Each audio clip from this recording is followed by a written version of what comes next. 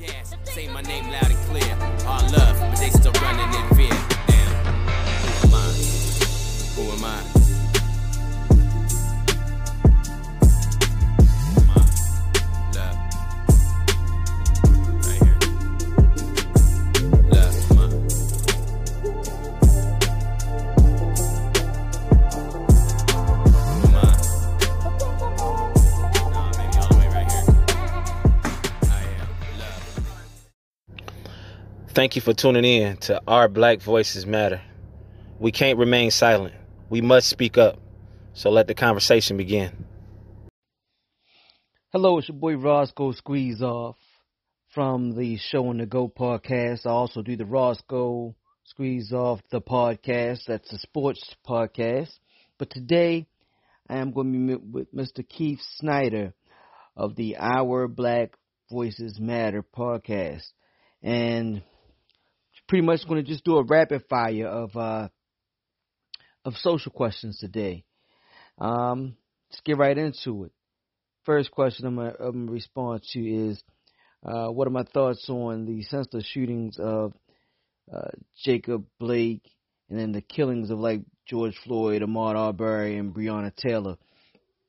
And what I want to say is that is completely policy driven, I believe. As far as the police go, police come from being overseers. The original police were in Richmond, Virginia. I forget the exact year. I believe it was like 1804, and it was to retrieve slaves that actually got away. You know, they always had sheriffs and things of that nature. So we went from overseer to officer. And the policies have changed over time to try to make it better for people of color, but it's a long way to go. You have to change the policies to make it where an officer feels they're going to be severely punished should they kill a person of color, or should they illegally shoot a person of color. And right now, it doesn't happen. Nothing's going to happen. Slap of the wrist at the most. A lot of them keep their jobs, their pensions. A lot of them just move to a different department, and everything keeps it going. So as long as policy never changes, those things will continue to happen. Perfect example is the President Trump with the statue thing. He made it where if you tear down a statue, you get 10 years. You don't see statues going down anymore because the policy changed. Same thing. Next question. What is your thoughts on the verdict of the Breonna Taylor case? Once again, kind of the same situation. They do a no-knock warrant. They run into a home. They are shot at because there was no knock or no introduction of that they are police. Registered gun owner starts to shoot back. They start shooting. They empty pretty much half a clip into Breonna Taylor, and it's deemed as they were defending themselves. Once again, this is a policy thing as well. First of all, there is no crime for law enforcement to kill people of color because they get off on it all the time. And then the policy is there should never be a no-knock warrant being served of any sort, because who you think is coming into your home in the middle of the night? You know, you're not saying, let me just wait and see if these are police. You're going to think it's an intruder. That's what you get a registered legal firearm to keep in your home for, is for protection of your home. And if you don't get to a proper identification, you just protect your home, which means you shoot at the police if they come in. So once again, policy change is what's needed there. Next, once again, I'm Roscoe Squeeze Off, and I'm answering questions, a few social questions from Keith Snyder for the great podcast of Our Black Voices Matter. All right, so next question. Why is it super important for the black community to get out and vote during the election? And also, I believe that we need to better educate ourselves on the different branches of government? Well, of course, we need, as people of color, to definitely understand the full ramifications of local government, because that, we worry about the presidential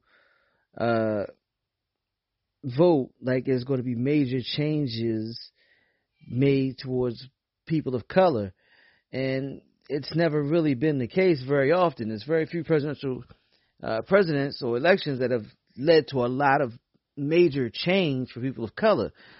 But your local branches and your local elections is what's going to make the most change. That's what you need to hold accountable. Number one, yes, we want to hold it accountable for the presidential party and for the major political parties, Democrat, Republican, what have you. But I think as people of color, I myself I'm unaffiliated. I am unaffiliated. I don't have a party, and I look at who I believe will help further the agenda for me, my family, and my people at each election, from the local level on to the top level. And I believe in what Dr. Claude Anderson said, that the people of color, and I like to call us indigenous people or melanated people, should form our own party. And yes, I understand that we may not win an election if we form our own party, but we still have a collective vote, and we should have people come to the table that, or not just come to the table, but well, come to the table and see what we have to say, and then we vote based upon who will help our agenda the most. And if we had a common agenda, and I understand you can't please every person of color, melanated person, every indigenous person, but if it can help us majority-wise, would be absolutely great. Recently, I took the time to pull up I was in a conversation with someone, actually my father, and ended up pulling up almost every bill that Obama had ever let go through on his time in office. And what I happened to notice is there were quite a few bills that were passed by Indians. And I just checked Obama, so didn't check Trump, didn't check George Bush prior to him. But there were several bills passed by American Native Indians. Well, not passed by them, but passed for them. And it was called, I believe, the Indian Group, if I'm not mistaken. And they got land, they got monetary type of things passed. They got educationally schools, land for schools, and things of that nature. And I just thought, well, maybe we need an melanated persons group. Because these bills were passed bipartisan in different states, Colorado, Arizona, New Mexico, what have you. And maybe we need something where we have a group of people, your Thurgood Marshall type people, very intelligent, legal people that represent melanated people and get agendas pushed for us as well. So that's just a thought. Let me see next. Do you have any advice for our black youth and the individuals who think their vote doesn't count? And do I think that my vote counts? Well, it counts for a number of reasons. Sometimes it may feel like it doesn't count because you're not getting out of it what you expect. You expect to vote and almost like a ah sound, and then everything goes the direction you thought it would go. So you may vote and not get anything major out of it. But the reason we vote is because our ancestors have died for the right for us to vote. Now, have we held our politicians accountable? Maybe not, especially collectively we have not. But we still have the ability to do so. Let's get out there and vote. In this case, Democrat, Republicans, sometimes I say, well, in local government, yes, you definitely have to do it because we can make serious changes there. In major government, we have a president right now that has, last I think it was 211 or 219 appointed federal judges across this nation. And the majority of those are in the ages of 40 to 50 years old, so they're going to be judges till probably 70 to 80. So you're talking about 20 to 30 years of judges that were appointed that don't look like us. I think only one of them is a melanated person, and you're going to have policies that may not align with yours that are going to be ruling. And that's where if you vote and you find out what they're going to do, you question them down, you know your politicians, you figure out what they're going to do, you can hopefully vote that in and out. And you may say we're not the majority of people in this particular country, but if we had a better turn, if we had an Obama turnout for the vote between Hillary and Trump most likely would not have been in office if you didn't want Trump in office. So I think our vote does make a difference, and I think we should always vote because our ancestors have fought for the right to vote. I just think we need to get more into the process, more education, and when that happens, then we're able to make more of our vote because we control the politicians as well. All right. Do you believe once white people support the black movement, it becomes legitimate? I believe that's possible, but I don't look for white support for one reason. I believe there are other peoples of minority in this country, and they don't look for that help. I don't believe. At least I don't see it.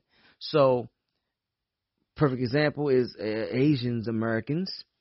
I don't see them marching or protesting anywhere, but yet they're buying land all throughout America.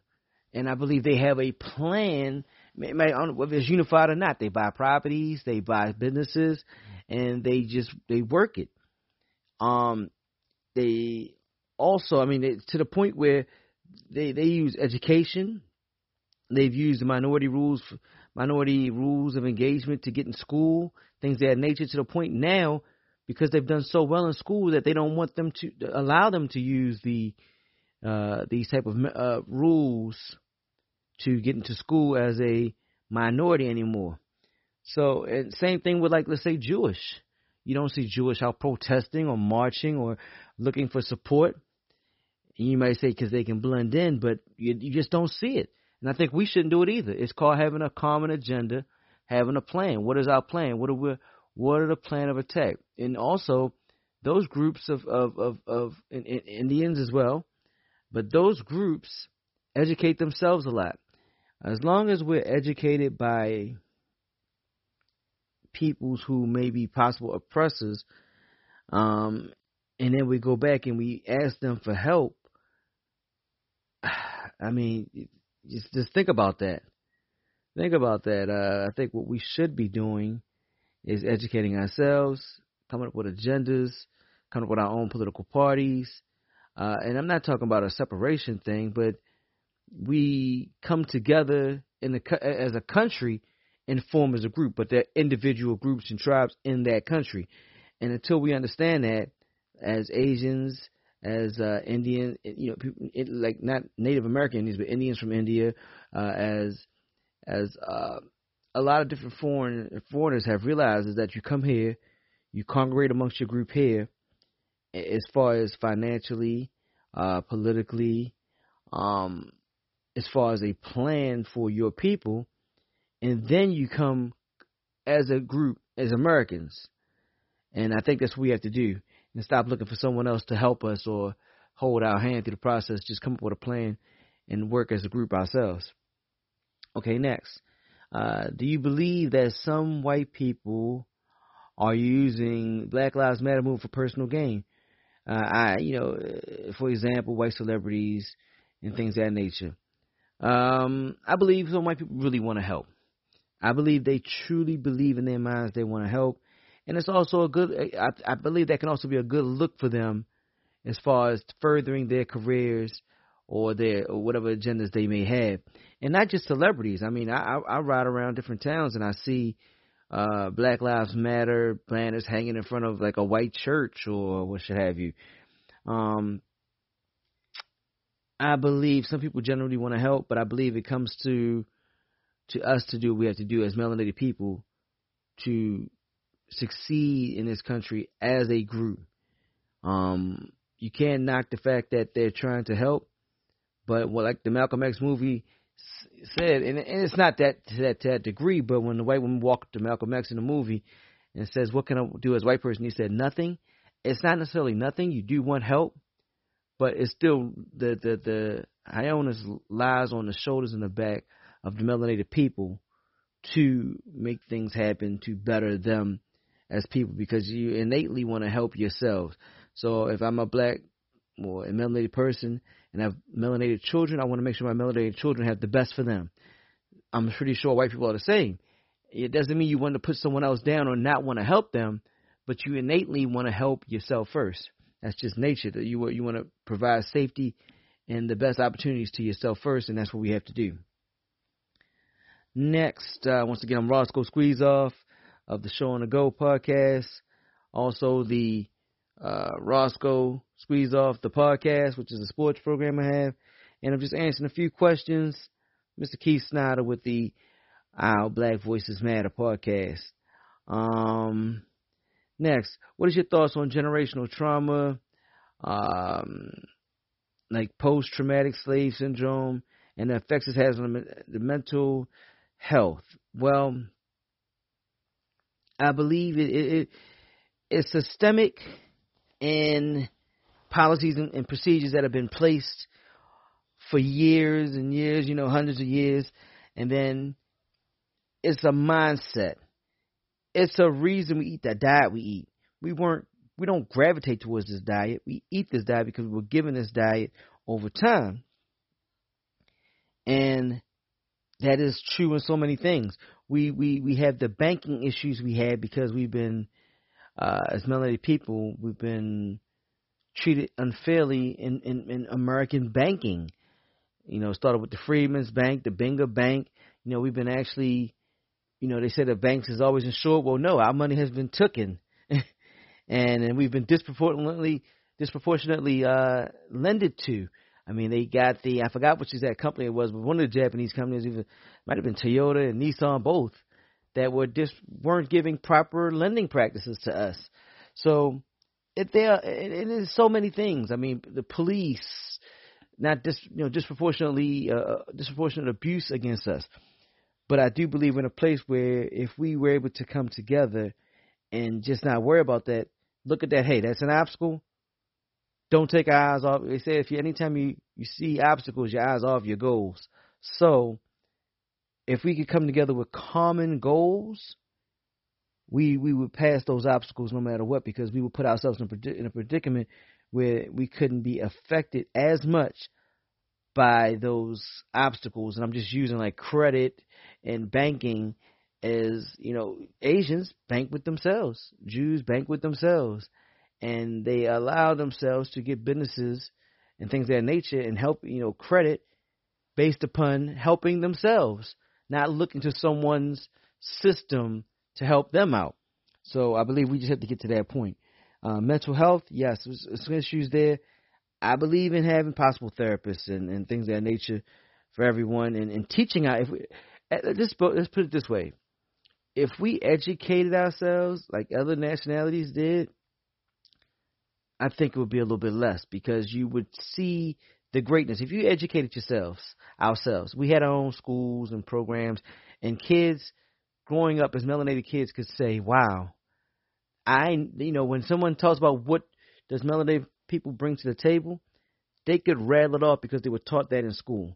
They know who invented the first stoplight. They know who made peanut butter. They understand the different banking things we've done and the greatness of things we've done in this world.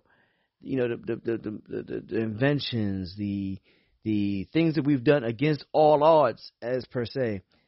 If kids were actually taught that instead of taught just about Martin Luther King only in school, it would make a world of difference, man. You would have a sense of pride that would take you much further, and it wouldn't look as much of a holdback because listen, this is what we come from, and you'd be educated on that. So it's up to us as melanated people, indigenous people, to teach the curriculums to our children to make them feel that allows them not to have the traumatic slave syndrome. All right, next. Do you think that police should be defunded and cut law enforcement budgets? I would say that's not our fight. Now, granted, they police us, but we need to, like, all right, it's an area in Georgia where they got like I think it was 19 acres, I believe it is, that like 11 families bought that. We need to have our own areas. You know, any area you go to, any place you go to, pretty much in America, you have a Jewish area, you have a Chinatown, you have Greek areas. The indigenous or the melanated people's area has always been like the ghetto, but they don't own that. It's projects, it's homes that they rent, things of that nature. And I believe that if we put our money into our own areas, we would actually put our money into policing ourselves. If we're depending on, you know, police is big business. I mean, I personally believe they should legalize all drugs, because keeping drugs illegal does not stop anyone from getting an illegal drug. If you drop me in a cornfield in Kansas and I want heroin to shoot in my neck, I can get it. I'll find it some kind of way. So I don't believe that making drugs illegal, you stop anything. But the money's in the privatized jails, so you got to lock people up. And that's disproportionately filled. 65% of jails are filled with people on drug-related charges, and a lot of time minor offenses. And what they won't do is stop all these different government agencies. I mean, you got ATF, which is alcohol, tobacco. I mean, alcohol is not even illegal anymore. There's no more bootlegging, but that's still a big thing. You got DEA, which is Drug Enforcement Task Force. You have a drug units on pretty much every local police area in America. So it's just too much money to be made. I don't think they'll ever let that happen. And I think defunding it and trying to allocate it different places is not the key. The key is to have your own areas and to kind of police your own areas. When you go to Chinatown, it's not over police. When you go to an all Jewish area, it's not over police. When you go to the hood, it's over police. Police everywhere. So it's up to us to change our community living standards, and that will change the whole police. You know, if we left the quote unquote ghettos and bought our own lands and policed our own areas, you wouldn't have all those police that would be in the ghetto would end up leaving. They'd have to let it go anyway, because it would be like, wow, there's nobody here to over police. So the key is to work towards that direction, I believe, and not to worry about the government police. Next is, are you for peaceful protesting or tearing down and burning the place down? And it says and why. Well, I'm not for protesting whatsoever, and I know that may sound crazy. I just don't know what it's accomplished. I mean, since the Rosa Parks days, tell me what, we protested for. Now I would say we, I'm not me, but a lot of melanated people and people of white people and everybody else protested for George Floyd, and you still had other things happen right afterwards. It's like, we just protested for that, and a month or some change later, you got Jacob Blake. I mean, Ahmaud Arbery, Breonna, nothing changes by protesting. I mean, he protested and burnt the city down for Rodney King. What did that change? Did that change anything? Did we protest and they said, oh, let's stop this? What has it changed since Rosa Parks? And what did that really change for Rosa Parks? I mean, think about it. They protested to be able to sit in the front of the bus, Rosa Parks. They did that for months. They got around, they traveled around without that bus service. That bus service lost a ton of money. They decided to let them back on. They didn't get any ownership out of that. They didn't make any money off of that. They just could sit on the front of the bus. And they still had to pay the people and help that business, that bus company, get right back to where they were at before financially, because then they were back to using their services. I don't believe protesting helps a thing. It may bring awareness, but what has awareness done if we don't have a proper plan behind it? I think like I said before, you have to look at what the other nationalities or people, groups of people do, and what they don't do. You don't see Jews, like I said, protesting anywhere. You don't see Asians protest. You don't see Indians protest. I'm not saying they don't do it once in a while or have a little gathering or things of that nature, but burning down the city, screaming out the police, making notes, hell no, we won't go, hands up, don't shoot, no justice, no peace. Okay, you bring awareness, but it just doesn't accomplish anything. So if you can show me where it accomplished something, I'd agree, but I don't believe that has accomplished anything. since maybe since well before Martin Luther King, or since Martin Luther King, probably that's the last time, if it even accomplished anything then. It can bring awareness, but I think group agenda, us focusing on ourselves, especially now, man. That's pretty much all the questions, but I just want to add one thing to it. I would love to see some of the leaders of the melanated communities, quote unquote leaders, getting together, man, because until we come together with an agenda, with different agendas that we could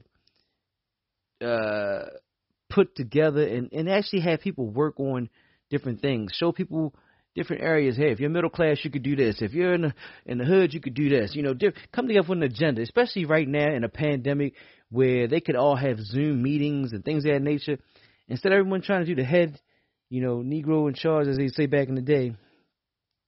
And instead of that, let's just start finding a way to come together, man, and come together with a plan. I would love for some of our scholars to come together with a curriculum where we can pass any state tests, right? Especially right now with homeschooling, pass any state test, but still add to that curriculum a indigenous people, melanated people curriculum to go with that.